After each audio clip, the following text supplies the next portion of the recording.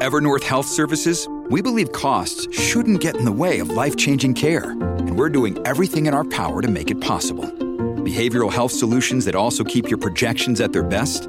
It's possible. Pharmacy benefits that benefit your bottom line? It's possible. Complex specialty care that cares about your ROI? It's possible. Because we're already doing it. All while saving businesses billions. That's Wonder made possible. Learn more at evernorth.com/wonder. This is Tom Fox. I think everyone knows of my love for classic monster movies. I have blogged about them, I have podcasted about them, I've talked about them, and I've decided for the month of October, I'm going to mine great monsters, great mad scientists, and some of these creations for leadership lessons for compliance practitioners. So over the month of October on Popcorn and Compliance, I'm going to feature some of the lesser-known movies from the classic movie monster era of Universal Pictures, 1931 to the mid-1940s. I hope you will enjoy this series. I hope you'll enjoy my love of classic monster movies, and I hope you'll listen to Popcorn and Compliance. This episode, Bela Lugosi as the mad scientist in Murders in Rue Morgue. The plot of this movie differs significantly from the book that it's based on, the great Edgar Allan Poe short story, The Murders in Rue Morgue. In the movie, the plot is about Dr. Miracle, who played by Bela Lugosi, a carnival sideshow entertainer and scientist who kidnaps Parisian women to mix their blood with that of his gorilla, Eric.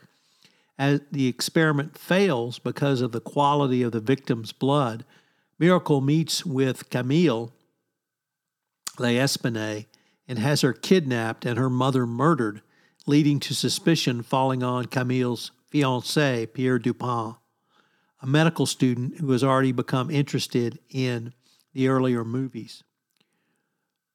The adaptation was only attached after being taken only after Frankenstein took off, and as I mentioned, a very few of the plot elements remain in the script, and much of the story was changed to accommodate the mad scientist role for Lugosi. The film premiered in February 1932, and its wide release was censored throughout North America. The authors of the movie described the initial review of the films as harsh, and they later moved to lukewarm. But the film led to other Poe stories being adapted by Universal, and it would include The Black Cat and other roles. In this story, Mirabel is abducting young women and injecting them with ape blood to create a mate for Eric, his talking sideshow ape. Dupin, the medical student and detective and fiancé of Camille, and their friend visit Miracle's sideshow where he exhibits Eric. Both Miracle and his servant Janos are enchanted by Camille, who Miracle plans as the mate for Eric. Miracle invites Camille to take a closer look at Eric, who grabs her bonnet. Pierre then tries to retrieve the bonnet, but Eric tries to strangle him. Miracle restrains Eric and offers to replace the bonnet, but Camille is suspicious and is reluctant to give the doctor her address. They all leave, and Miracle orders Janos to follow them. One of Miracle's victims, a prostitute, is found dead in a river, and her body is taken to the police station. Pierre wants to examine the victim's blood, but the morgue keeper forbids it.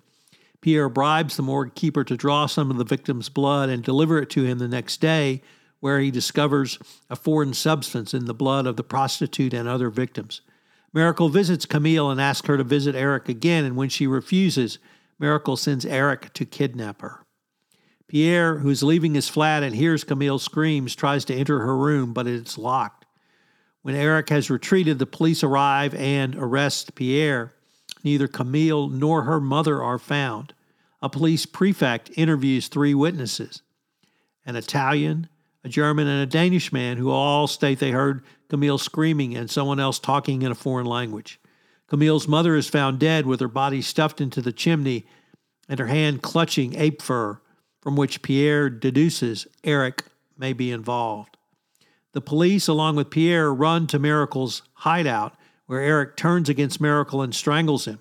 When the police arrive, Eric grabs Camille and the police chase him and shoot Janos, who tries to keep them at bay.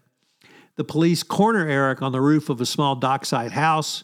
Eric confronts Pierre, who fatally shoots Eric, saving his fiancée from greater peril. Next, I'd like to take up some of the leadership and indeed ethical lessons from the movie version of Murders in Rue Morgue. So let's start with leadership and the dangers of obsession. Obviously, Dr. Miracle's blind obsession with proving his theory leads him to commit heinous acts. Effective leaders must remain balanced, open-minded, and willing to change their course of action based on new information or evidence. 2, the importance of ethical boundaries. Miracle's experiments on innocent women are not only morally reprehensible, but also fatal. Leaders should also be aware of the ethical implications of their decisions and actions, ensuring they do not harm others in the pursuit of their goals. Number 3, the value of team loyalty. Interestingly, Eric, the gorilla, eventually turns on Dr. Miracle. This can serve as a metaphorical lesson on the importance of treating team members with respect and kindness. Yes, even if they're a trained ape.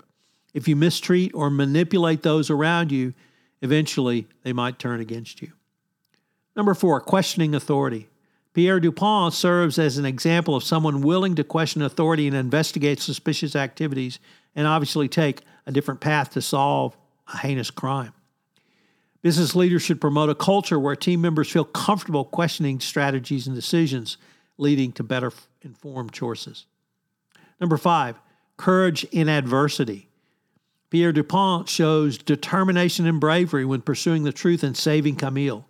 Leaders should be prepared to face challenges head-on and be willing to take risks when necessary to achieve their objectives and to protect their team. And finally, understanding motivations. Eric's attachment to Camille is complex and demonstrates even those who are metaphorical beasts or followers have their own motivations and desires. A good leader will try to understand the motivation of their team members and work with them to achieve mutual goals. But always remember, this movie version is a fictional horror story. So taking a look at these leadership lessons from this rather unconventional source can provide a unique and fresh perspective on the topics. Next up, I'd like to perhaps consider some ethical lessons from this movie. They're going to overlap, obviously, some of the leadership lessons, but I think they're worth considering literally on their own.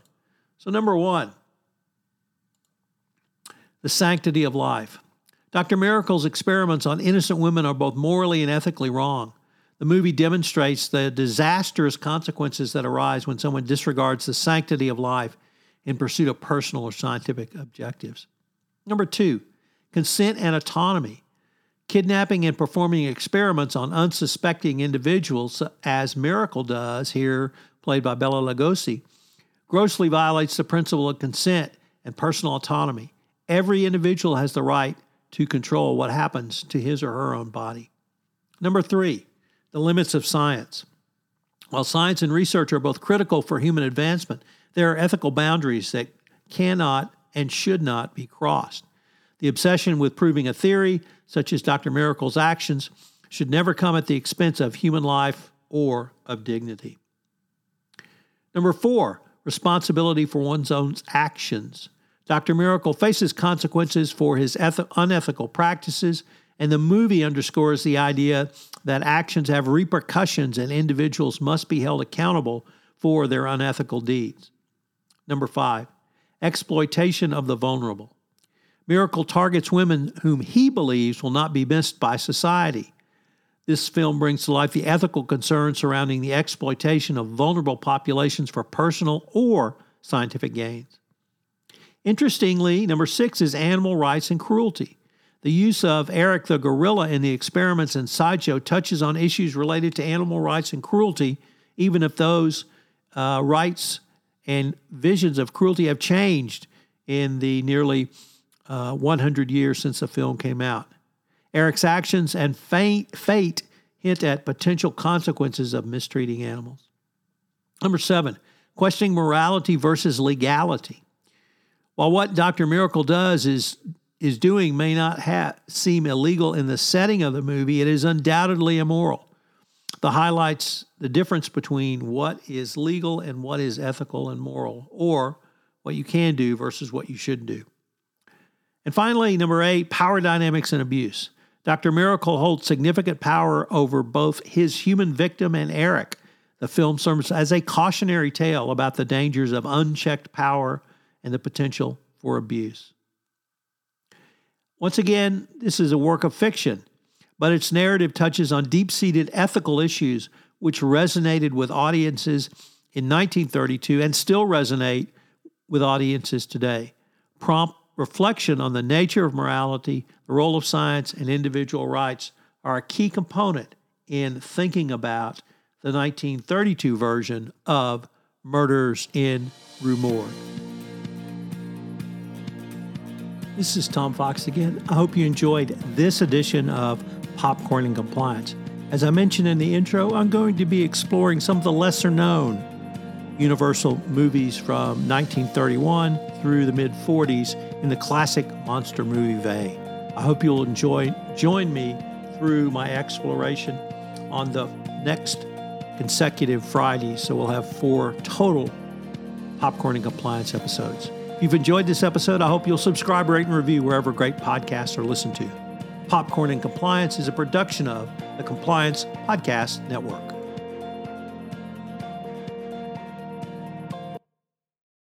This podcast is a part of the C-Suite Radio Network. For more top business podcasts, visit c-suiteradio.com.